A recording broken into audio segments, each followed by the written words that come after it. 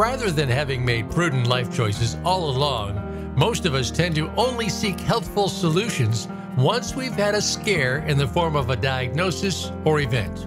This is Healthscape with Dr. Trevor Campbell.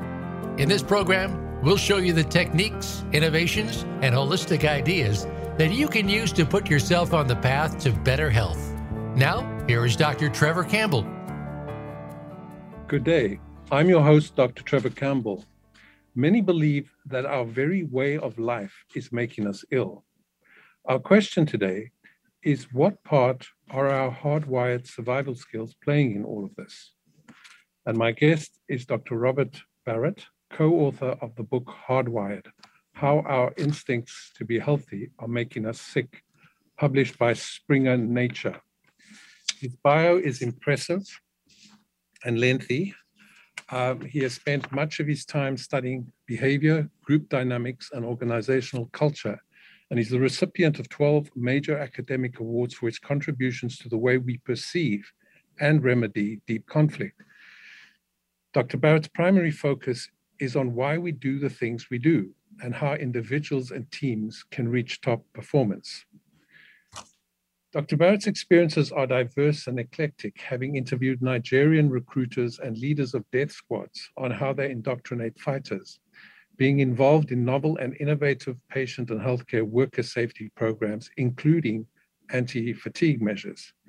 He has also lectured senior Canadian force officers deployed in Afghanistan on intercultural negotiation and was the lead researcher on a unique program to help mitigate astronaut crew conflict in space for future Mars missions. Dr. Barrett's work on motivation and team dynamics is also supported by 13 years of competitive cross-country skiing and a Canada Games gold medal. He has written for the Huffington Post and has appeared many times on national TV and radio. He is also an international airline captain and a human factors expert. Dr. Barrett, welcome to Healthscape. Good to have you. Thank you very much. It's great to be here. So, in Hardwired, your contention is that our survivalist skills that have allowed us to reach our present level of complexity and sophistication and functionality are now paradoxically working against us. Please explain. Yeah, the idea behind Hardwired, first of all, came from it was kind of a brainchild when we decided to look at how medicine, from a medical standpoint, and how our social world interact to either improve our wellness or cause some detriment to our wellness. And we looked at two primary schools of thought. I guess it's good to start there. There was the one school of thought is that we're born as blank slates, and that culture and our experiences fill in the blanks. Or that the second one is really that we're born with some innate survival instincts that are kind of baked into us, and these inform our behavior as we go along. But in reality, I think that humans are a combination of both, and that's partly what actually makes us really human, is this ability to reason and change our own environment. So we're a bit of both, but we started looking to really focus on the evolutionary blueprint and how that works in our day-to-day lives at a subconscious level. And a lot of us don't really realize how much of our behavior is actually informed by this, whether it's, what we desire to eat, or how we relate to others in social groups, or our focus on finding a mate. These are often driven by these, kind of innate hardwired instincts. And these are survivalist instincts, and they've served us well over millions and millions of years. And but they were designed or essentially evolved for a different time. So, for example, one of the funny little examples that we use in the book is, we might be focused on sugar. So, but in reality, finding a carrot in the days of when we were foraging would be a big win. And so that, carrot might have less than, equivalent of one sugar cube in it. But a chocolate shake today has 27 sugar cubes in it, in the equivalent. So that's like cupping both hands together filled with sugar cubes. And this is what we ingest. So in other words, our survival instincts are still active, and they're still motivating our behavior. but our environment is changing so fast, and it's such a rich ecosystem now with everything at our fingertips that we really don't have a way of mitigating that. And we're overindulging in everything. And this is not just food. The book, we get into the idea that this is our social world too. And it's fundamentally, in just the last few decades, changing the way that we communicate with each other. And it's having negative consequences for our health. And evolutionary psychologists, we call this evolutionary mismatch. So it's a type of maladaptation to our environment. But it's kind of like the tortoise and the hare. The gap is widening, but the hare being our fast moving environment, and the tortoise being our evolutionary hardwiring. But our hardwiring will always tend to win out the day. And this is where we're finding that some of the consequences are a detriment to our health. Yeah, that makes a lot of sense. Does that imply that we have perhaps reached our limits when it comes to coping with these rapid fire rates of change we're seeing on a variety of fronts on a daily basis, and implying that these very much valued survival skills that brought us to this place actually have a limited shelf life? Yeah, I don't think so necessarily. I think we're always evolving, and we just can't really see that that rate of evolution play out in front of our our eyes. And so, Correct. One of the examples that I wrote about in the book was one of the fastest evolutionary adaptations in recent memory, which is to our knowledge, is the evolution of lactose. So, it took about 7,500 years for this evolutionary change to take place. And it was because in Northern Europe, they were able to domesticate cattle, and they were beginning to start using dairy. And in Northern Europe, there's only about 5% of the population that are lactose intolerant. And in Asia, where it's warmer, it's about 90% that are lactose intolerant. So lactose is essentially we're born with the ability to digest lactose when we're a mammal, that we're born, and most mammals are. But as they grow older, we lose that ability. So, but again, Europeans have been able to evolve essentially to be able to digest lactose, and it's called gene culture coevolution is the fancy phrase for it. But that took 7,500 years, and that was very, very rapid in terms of evolution. So we're still evolving. The fact that we can't necessarily see it in our own lifetime doesn't mean that it's not there. Right. If I may just reframe the question, I'm saying that evolutionary skills work well because it is a slow process, and our progress materially was slow. But does it imply a danger zone or a crossing point, a tipping point, if you like, where you cannot rely on, when your environment is changing so rapidly, one cannot really rely on evolution meeting the challenge? Yeah, I think that's I can imagine what you're saying is you're saying that we have to come up with essentially the ability to manage this and mitigate this. Yeah. Challenging. Yeah. And I think that, that's fair. We do have some examples where, this is the case where we've essentially learned, the hard way. I think that there's some change afoot even in the last couple of years, where we've been able to see greater awareness with respect to our health and well-being, in an understanding that modern medicine, as it stands in its conventional form right now, may not be necessarily treating us in the best way in terms of health prevention. And I think that's that sense of that sort of focus on, eating better and getting more sleep. And these things are, age old, strategies of life. But it seems that there's a little bit of an awareness increase with respect to how important those are.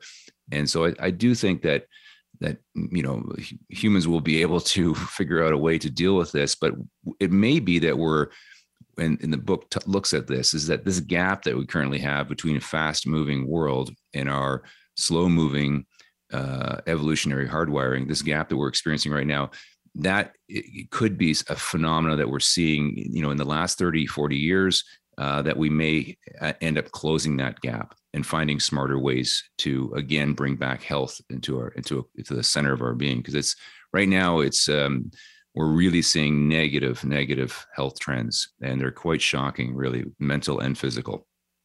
Yeah, I would agree with you. And I would also equally agree with you about the fact that medicine needs to change dramatically. Point well taken. Yeah.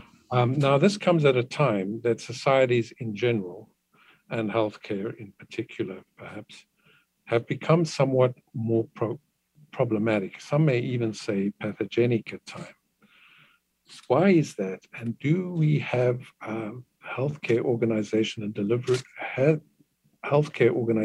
delivery contributed to this downward trend? I guess that's been alluded to now by the previous statements, but can you expand on that a little? Yeah, absolutely. We looked at healthcare quite a bit in the book, and actually the second chapter is almost entirely devoted to our healthcare system. And I think there's a few big problems that we can point to, and let's just use the North American system. So it's Canada, the U.S. I realize there are different systems there. And the one, overall is that we're very preoccupied with managing illness as opposed to preventing illness. So really, as I often say, we have disease care, not health care. And so never before have we had so much medical knowledge at our fingertips. So the average person, actually, you go online and you can access at least the abstracts of 50 million peer-reviewed journal articles in 30,000 science journals. And so we have all this information, and we also live at a time, although we may not feel it day to day, but really one of the most secure and healthiest periods in our history.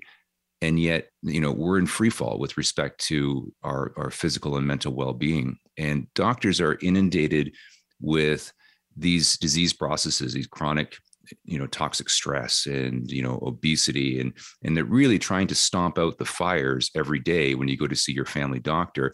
And there's little time or energy or resources that are being put into understanding why we're getting these diseases and how to actually prevent them from happening. And that's one big problem. And the other one is that we're prone to be preoccupied with technology. I love technology. I use it all the time. And I really, really appreciate modern medical technology. But we focus a lot on that. And the alternative to that, or at least something that goes in parallel to it, is to understand human behavior, understand the behaviors that are causing us to have these negative health trends. And in the U.S., and it's the same in Canada, we see something called despair deaths, and despair deaths are been noticed as something that happens in a middle age, where people essentially die from an overindulgence in things that harm them. So whether it's the use of alcohol, whether it's opioids or other medications, or even smoking, these things in combination can exacerbate other chronic disease processes, and people are dying. And that's why it wasn't too long ago, in the last decade or so, that they noted that on average that the American lifespan was actually in decline. And that, if you looked at it over, for Western nations, if you looked at it for 1,000 years of history, that was the first time that we didn't see a small incremental increase in lifespan. We were seeing a decrease, and that was because of the despair deaths. So we have 2 out of 3 adults in both Canada and the U.S., are either overweight or obese now, and the medical system is, inundated, very, very busy with dealing with metabolic disease and, non-alcoholic fatty liver and diabetes. And the last thing that I think that in terms of our medical system that people should understand, and it's a really good incentive for staying out of hospitals unless you really need them, is that our hospitals are rife with human error. And we have an example in the book, which is when I actually dug into the numbers, it was really shocking for me even to do this. And I had to double check and triple check this, but It's an interesting comparison. And so in 2007 in Iraq, during the surge, there was 160,000 troops that were sent to Iraq, and the U.S. suffered 904 casualties. So that was their worst year. And in the same year, 35.1 million Americans visited modern U.S. hospitals. And by some estimates, upwards of 400,000 deaths occurred due to preventable, underscore that, preventable human error. So if you crunch the numbers, your chance of dying was greater visiting a U.S. hospital than serving in the deadliest year in Iraq. And not to take away from the horrors of war. This is just a numbers game, but I found that really, really astonishing. So when you dig into it, you have about a 25% chance of being harmed when you go into a modern hospital. In Canada, by per capita, is even worse. So we have, by last estimates, about 23,000 preventable deaths each year in hospital. These are preventable deaths due to human error. So, and then we have, by comparison, about 3,000 people dying in car crashes a year and about 16,000 by stroke. So we're actually worse. And if you're a numbers person in terms of dollars, so in Canada, hospital error rates, they result in about 1.1 million extra hospital days of hospital stays. And that's about $6 billion of taxpayers' money. So hospitals are there if you need them. But I think as a society at the community level, we want to do our very best at the prevention side of medicine so that we don't necessarily have to go into hospitals. We can certainly do a lot better at reducing error in hospitals too. And I've worked a lot on that, but it's an uphill battle. Right. Of course, with the prevention, the problem we're not seeing, the reason we're not seeing it is because these consultation times are so short that patients never really fully understand in chronic disease what they're meant to do. They don't have a full grasp of the rationale. And the problem with that is that how motivated can one be when you're not entirely sure why you're doing it? It's like, remind me why I have to do all of this due diligence.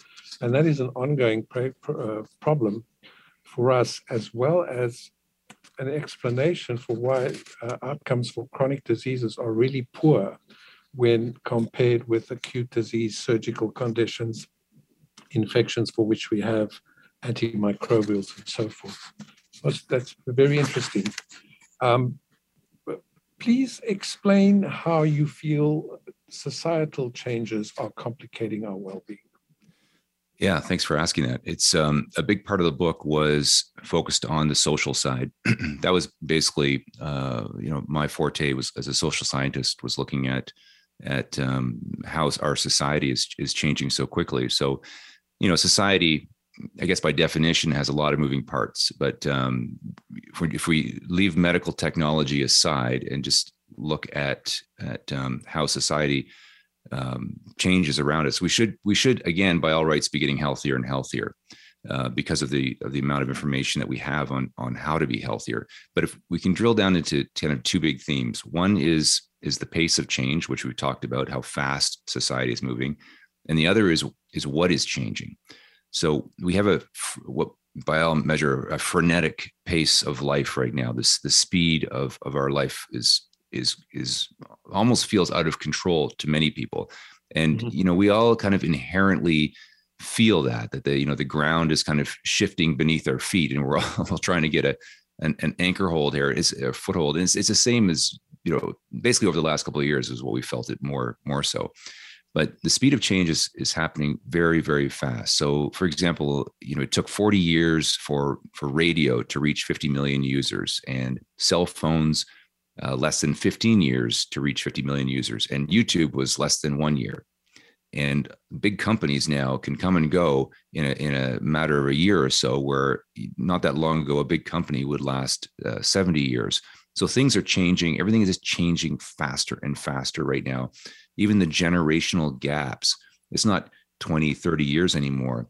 The generations, we're seeing fundamental changes to every 10 years. And obviously it's not necessarily defined by the generation of one person having another child versus having another child. We're seeing fundamental shifts in the way that we think. faster and faster and faster. So one of the things that, it comes to light is that when our future is unknown to us, that's when humans get stressed. And we know that one of the variables in terms of having so-called happy life is having some control over future state. And I think this is why we find sometimes nostalgia or things that are nostalgic comforting, is because we sense we sort of go, oh, this feels right, and we're not in this world where we don't have any idea of what's happening over the horizon. And I think that's distressing for a lot of people. Mm-hmm. And I think also, what is changing? So our social life, in particular, the way that we connect. So one of the things that we looked at in the book was we looked at the centenarians. So those people that live over 100 years old, and there's the famous studies on those. And one of the most fascinating things was, and this is the blue zone, part of the blue zone studies. One of the things that was most fascinating was looking at telomere length. So telomeres are on the chromosomes. They're like the little plastic ends on your shoelaces that hold the shoelace from fraying. And as we age, these telomeres get shorter and shorter and shorter. And so by way of that logic, if they are slightly longer, you are biologically, a younger person. So with the telomeres were quite long, which means that they had, a healthier, younger bodies, physiology. And when they ended up studying those who were moved away from the family unit and lived by themselves, the same individuals, they noticed that telomeres dramatically shortened.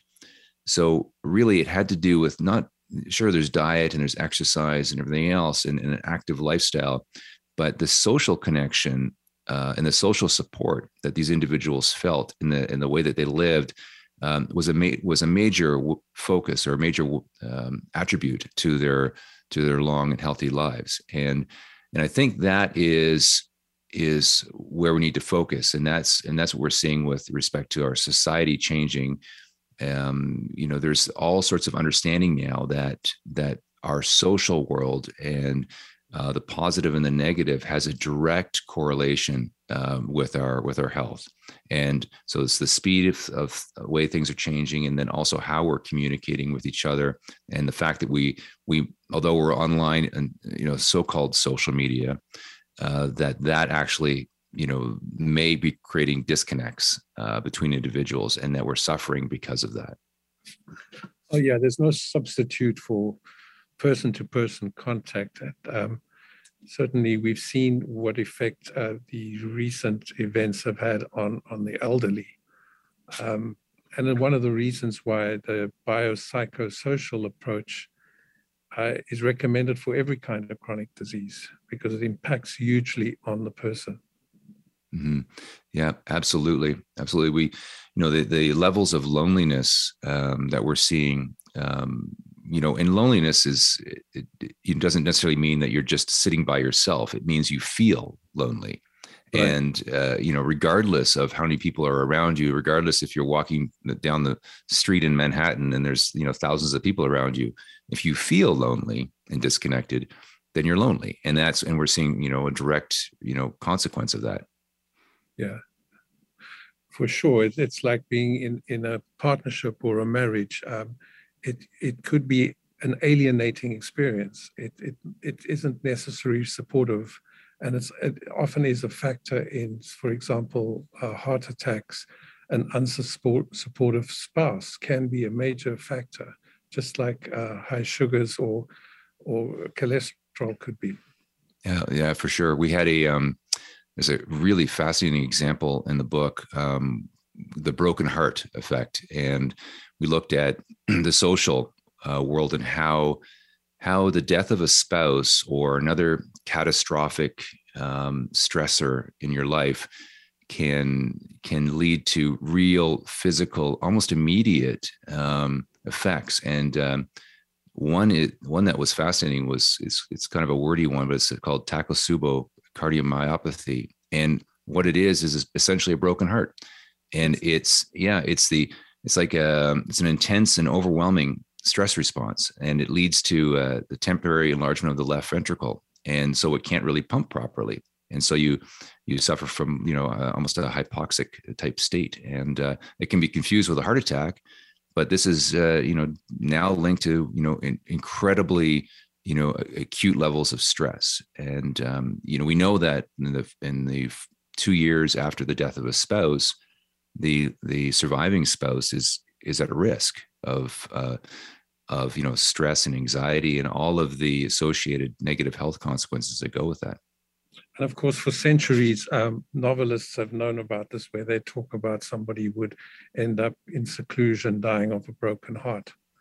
Yeah, absolutely. And even if it's not as catastrophic as that event, we have a wear and tear that can happen on our body, and some of those in sort of the functional and integrative medicine talk about allostasis, which is kind of our body's ability, our body and brain's ability to maintain a kind of a happy middle zone between high and lowest levels of stress. And if you have low levels of chronic stress over a long period of time, you get a wear and tear on your body, and some of that can be as potent as the traditional biomarkers of disease process, and they've studied that. It is really, really interesting. And one of the things that we know that reduce the so-called allostatic load of a life is strong social networks. So again, the social side is a magic pill. Right. Sorry, we just have to take a break here. This is Dr. Trevor Campbell on Healthscape. We will be turning shortly with Dr. Robert Barrett. Are you satisfied with your chronic pain treatment? Chronic pain experts agree that recovery can only occur when the psychological and social issues which help trigger and drive the chronic pain are treated along with the other problems. Medications, injection therapy, and a range of physical therapies may provide temporary relief of symptoms, but they don't actually address the root causes that drive the chronic pain. I'm Dr. Trevor Campbell, a chronic pain consultant and author of The Language of Pain, a self-help book for those struggling with chronic pain. Add this type of therapy to your existing treatment plan and experience the difference. Get your copy of my book, The Language of Pain, on Amazon. And for further direction, there's also the Language of Pain online course available on my website, www.trevorcampbellmd.com. Act now to take back your life. What sets apart VoiceAmerica.tv from the other video content providers on the internet? Choice and flexibility means that you can host your video content live or on demand on the main VoiceAmerica.tv channels through your own branded media player or your own private TV channel. We support multiple media formats, so all of your video content can be in one place. We offer a number of advertising and video packages. For more information, visit VoiceAmerica.tv. If you think you've seen online TV like this before, let us surprise you. Are you looking for a path to better health rather than just avoiding disease? A good deal depends on your environment and overall behaviors. On Healthscape with Dr. Trevor Campbell, we focus on the daily techniques that can help with chronic pain, addiction, trauma, and disease. You can take a more active approach to taking control of your health and your life. Healthscape with Dr. Trevor Campbell can be heard every Wednesday at noon Pacific Time and 3 p.m. Eastern Time on Voice America Health and Wellness.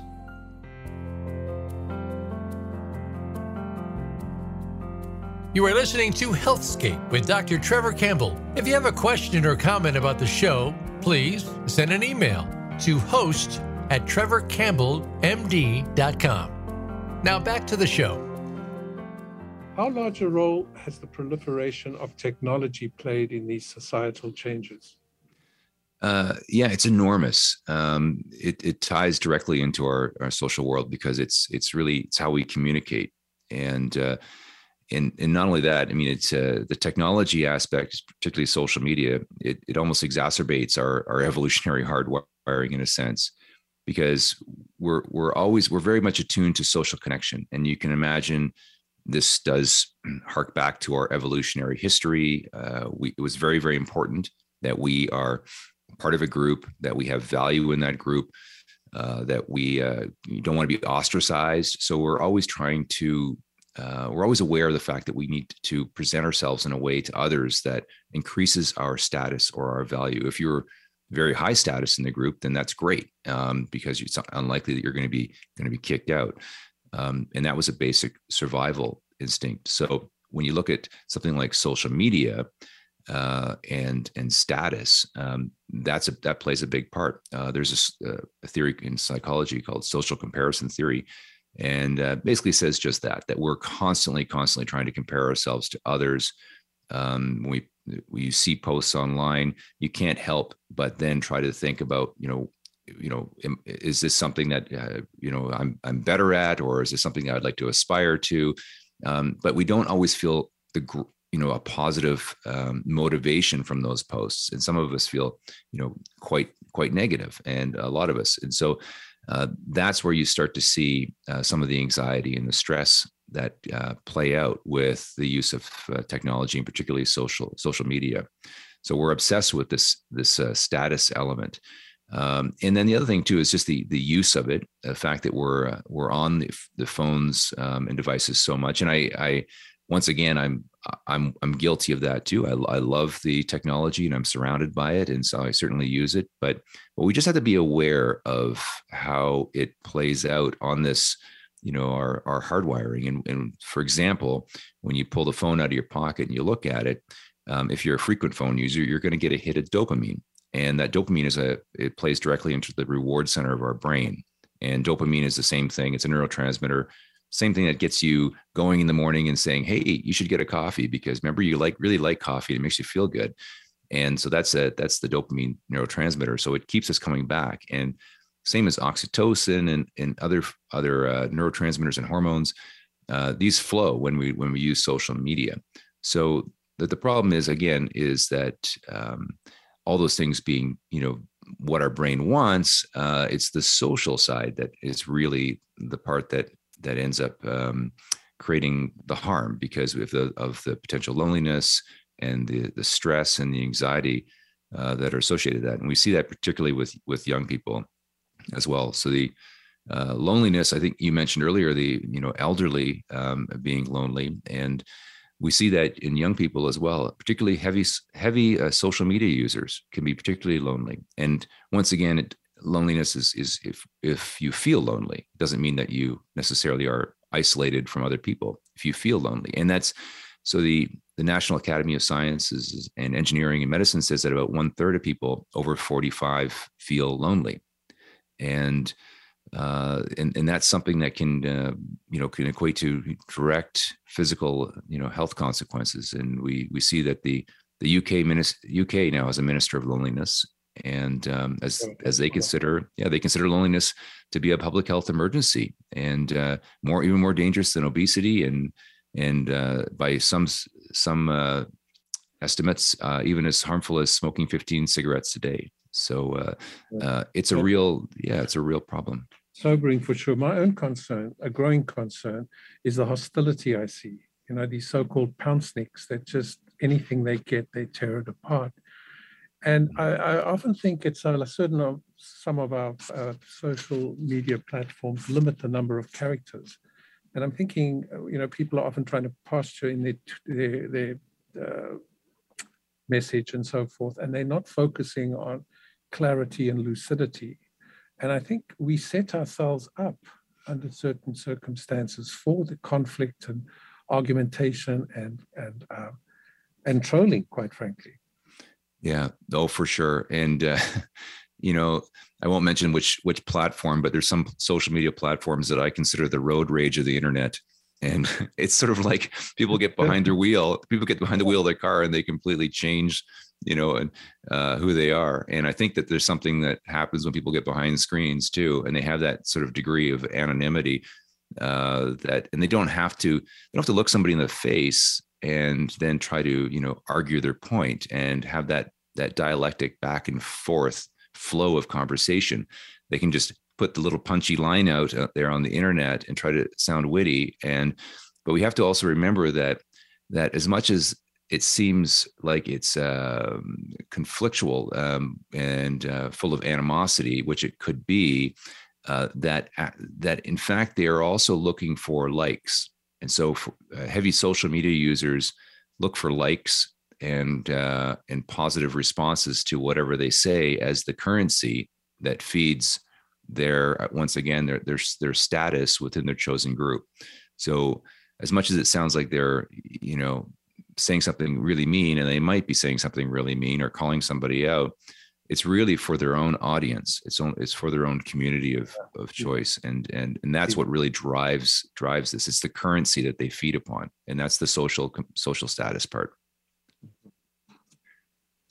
This social media fixation also exacerbates the inactivity. We know from the last 20 years that a sedentary job carries in itself risks for cardiac and metabolic disease.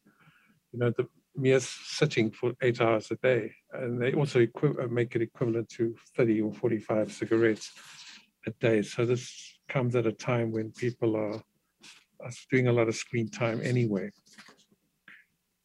You mentioned quite a bit about substances, chemicals. Why do we have this fascination with chemicals? Now, here I'm not talking about the addictions, a totally different category, but there seems to be always a rush towards a chemical solution, possibly even first line. Now, is this simply because they offer an escape, or is there some sort of communal, intuitive rush towards a possible solution in an ever-changing society? I think there's a lot of reasons. I mean, first of all, we have a lot of in-house chemicals. We have to remember that chemicals make us who we are, and they already do inform our behavior. And a lot of that is in-house in terms of the neurotransmitters and the hormones that motivate us to eat, drink, or find a mate. And then, as we mentioned, social media is like pouring gasoline on all of that and these internal flames and really getting them roaring. But I think that, first of all, we are in an age of so-called modern medicine where our technology and pharmaceuticals are getting better and better. So the chemicals are a convenient remedy for life for many people, whether prescribed or not prescribed. And it has to do with the way that treatment happens. If you go into talk to your MD and you have anxiety or stress, well, hopefully there would be some intervention that could be finding out the root cause of it, and that could be through counseling or psychiatry or other means. But for many people, and this is discussed openly in Canada as well, and particularly in the US too, they may not have access to that. They may not have a healthcare plan that allows for that. It could be very expensive, the time and the resources, and there could be wait periods before you see a professional, a specialist. So these are constraints that exist in the modern system. And so the solution is, okay, here's a pill. So you can take a pill and hopefully that fixes you. So we have a lot of people on pills now, and ADHD drugs for kids are nearly, and adults too, I suppose, are nearly half as big as the coffee industry now. And so you have about 10% of the kids in the US are on some form of ADHD drug too. And then there's the use of drugs as kind of nootropics or the sort of mood enhancing or cognitive enhancing drugs. And they're very, very commonly used now. So Adderall is used by professionals, from Wall Street executives to university students to construction workers, as a type of speed. And then, if you're sleeping, you have to have your sleeping pills on the other side to help you sleep. And these people often perform very, very well on these. And that's why, they want to use them, because they're there and they're affordable, or they can use them and they get good performance out of them. But we've always had a fixation with ways to dull our senses or to sharpen our senses. And we have a lot of really interesting examples in the book too. And one of them was looking at don't know if you know the story. There was the doctor that President Kennedy had, Dr. Max, who had fled Nazi Germany, and he used to design these energy formulas, which is an elixir of certain chemicals that would enhance people's performance. And he became quite famous amongst Hollywood stars like Elvis Presley and Marilyn Monroe and Liz Taylor. And then he became the doc for the energy formula for President Kennedy and Jackie Kennedy too. And he'd fly in on a non-commercial little tiny airplane like 30 times a year to Washington, D.C. And President Kennedy also had Addison's, and he had a hard time talking sometimes. So Dr. Max actually, on the eve of one of the most important debates in U.S. history, the Kennedy-Nixon debate, Kennedy could barely talk, and Dr. Max came in and he injected him with methamphetamine directly into his neck, and he was able to talk. And that debate turned the tide of U.S. history. And so they're used widely through war. Amphetamines back in World War II, and 150 million bennies, as they were called, were used during the World War II, and even speed pills were even carried on the Apollo 13 mission too, and were during the famous time where they had to deal with the near catastrophe, where NASA was trying to encourage them to take the pills too. So we've always had a sort of love affair with chemicals, and I think that it's only going to get more so. And we have to, again, figure out a way to manage it, and again, try to focus on that prevention side. That's interesting background. What do you feel are I'm not asking for solutions, but the trends that can reverse, if possible, the negative consequences we currently see? Well, I think one is that we have to understand. We have to understand what is happening under the hood with respect to our hardwiring, what it is that's baked into us from an evolutionary standpoint that informs our behavior, and that we're being influenced by this all the time. And once you do that, you have that basic understanding. I think then it gives you at least a finger hold to start to change your life and understand it. And people are doing that, like I mentioned, with sleep and understanding the importance of that. Why they shouldn't just stay up all night looking at social media or watching television.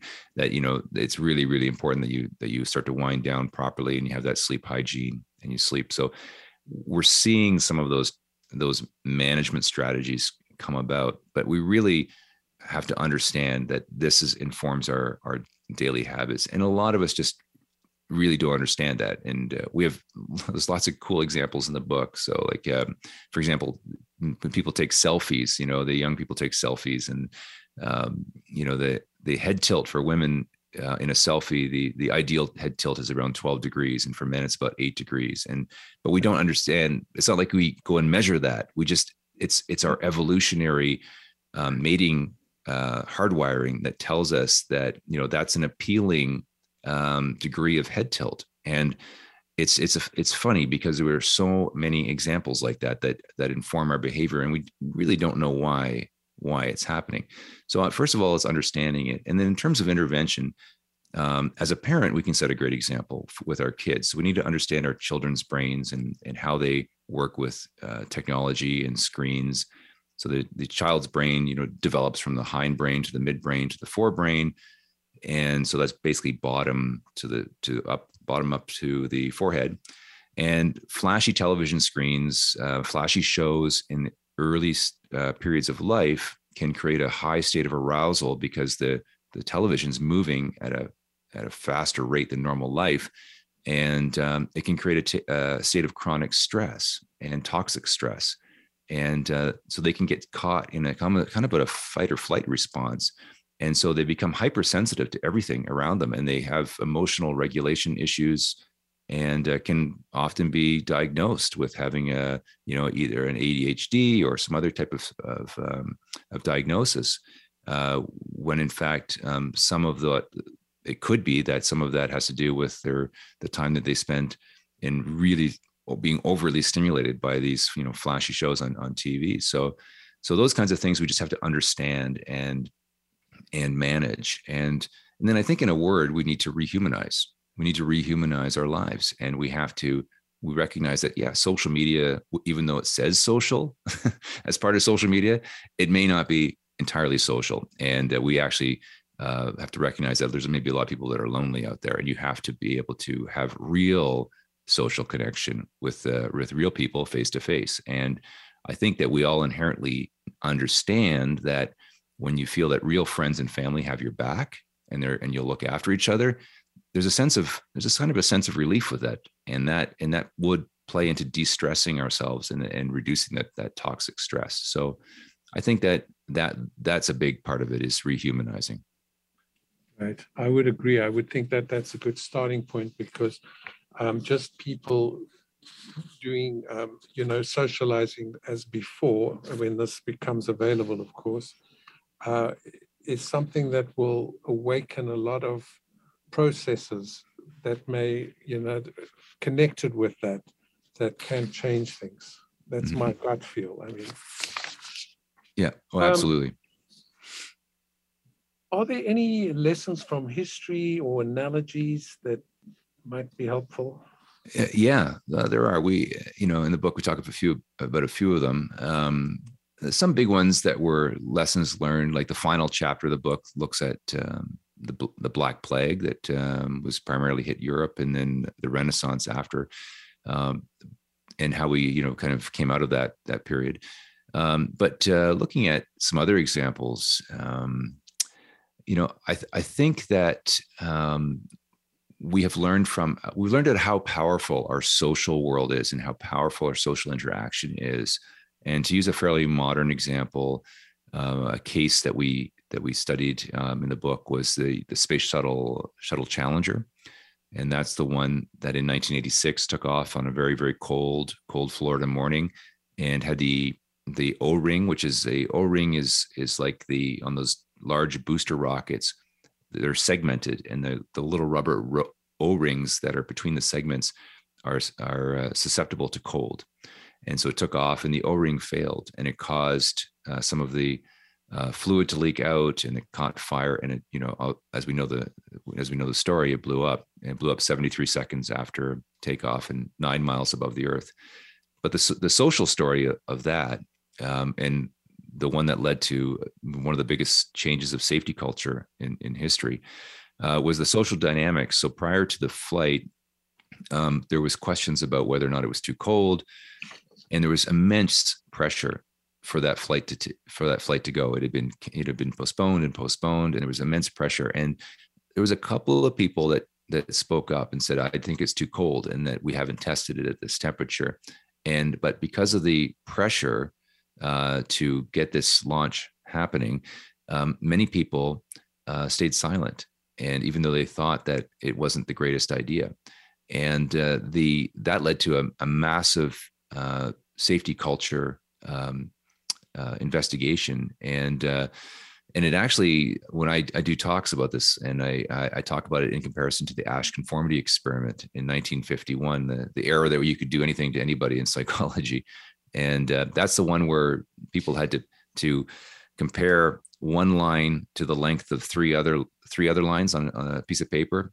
And the answer was obvious. And as they went around the room, there was only one person that was really being tested, and everybody else in the room was basically in on the trick, essentially. And they would all say the wrong line, and even though it was obvious. So it came to the last person, and the last person would then often go along with the group because they wanted to spare themselves, the social friction of speaking out against the group. And that's what happened to Space Shuttle Challenger, is that this conformity, the not wanting to speak out at risk of losing your social status in the group was so powerful that even in a life or death situation, people stayed quiet. And so they had to really obviously, analyze that social dynamic and work for that.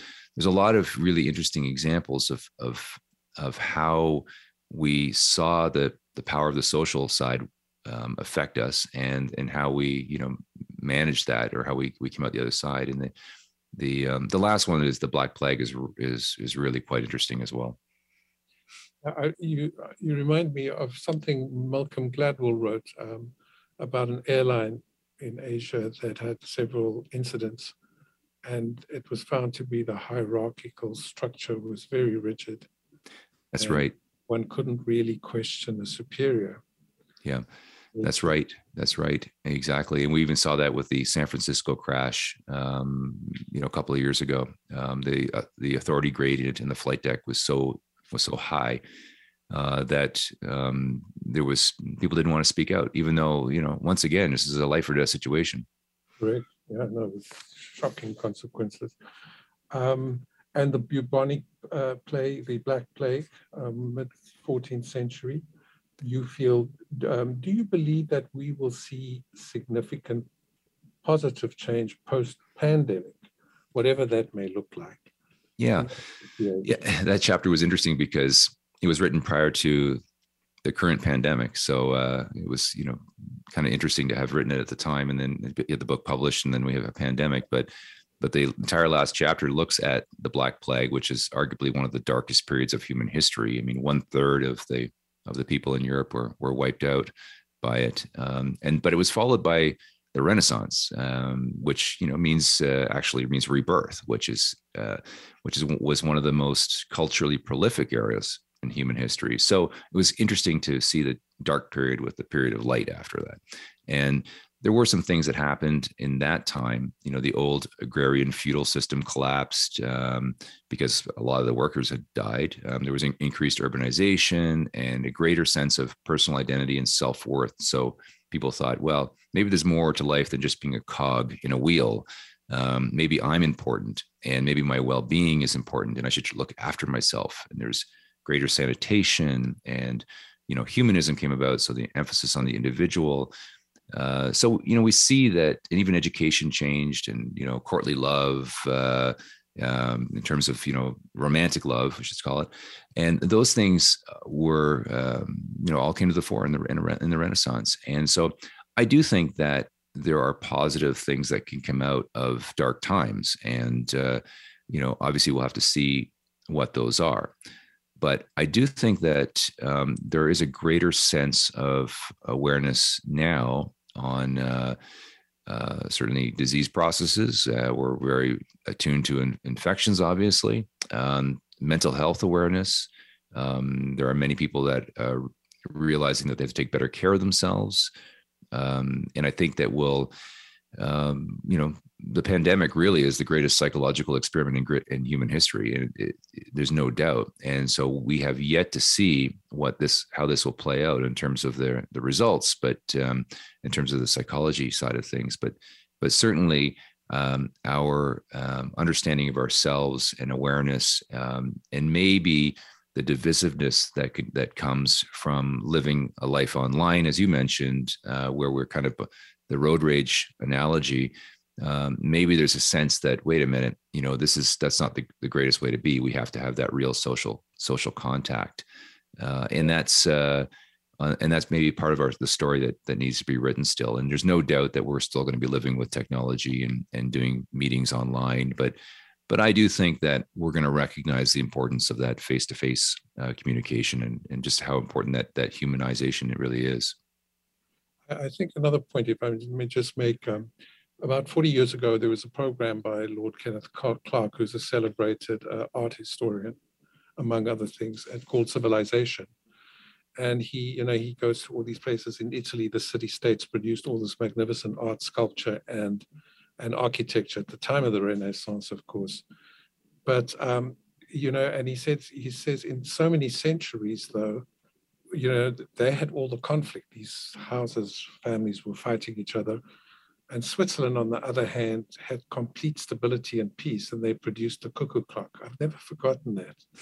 And I think what he was trying to say is it's the darkness and the struggle, the toil, hardship that kind of maybe galvanizes us to communally look for something better and come up with the goods, because ultimately we have to come up with the goods. Mm-hmm. Absolutely. And, the other part of the Renaissance is the focus on art and, of course, science and medicine and philosophy. But the art side also feeds our senses. Oh, Yes. So we look at, the dopamine system and the reward system that also feeds into it. Yeah. Dr. Barrett, it's been an absolute pleasure having you on our show. We'd like to have you again at some stage. Thank you very much for being with us, and it's been a most interesting session. Yeah, thanks for having me. It was a great discussion. Thank you. And this is Dr. Trevor Campbell, your host, signing off. Healthscape.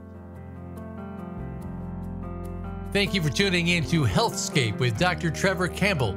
We hope you'll join us again next Wednesday at 3 p.m. Eastern Time and 12 noon Pacific Time, or listen anytime on demand on the Voice America Health and Wellness Channel. Have a healthy week.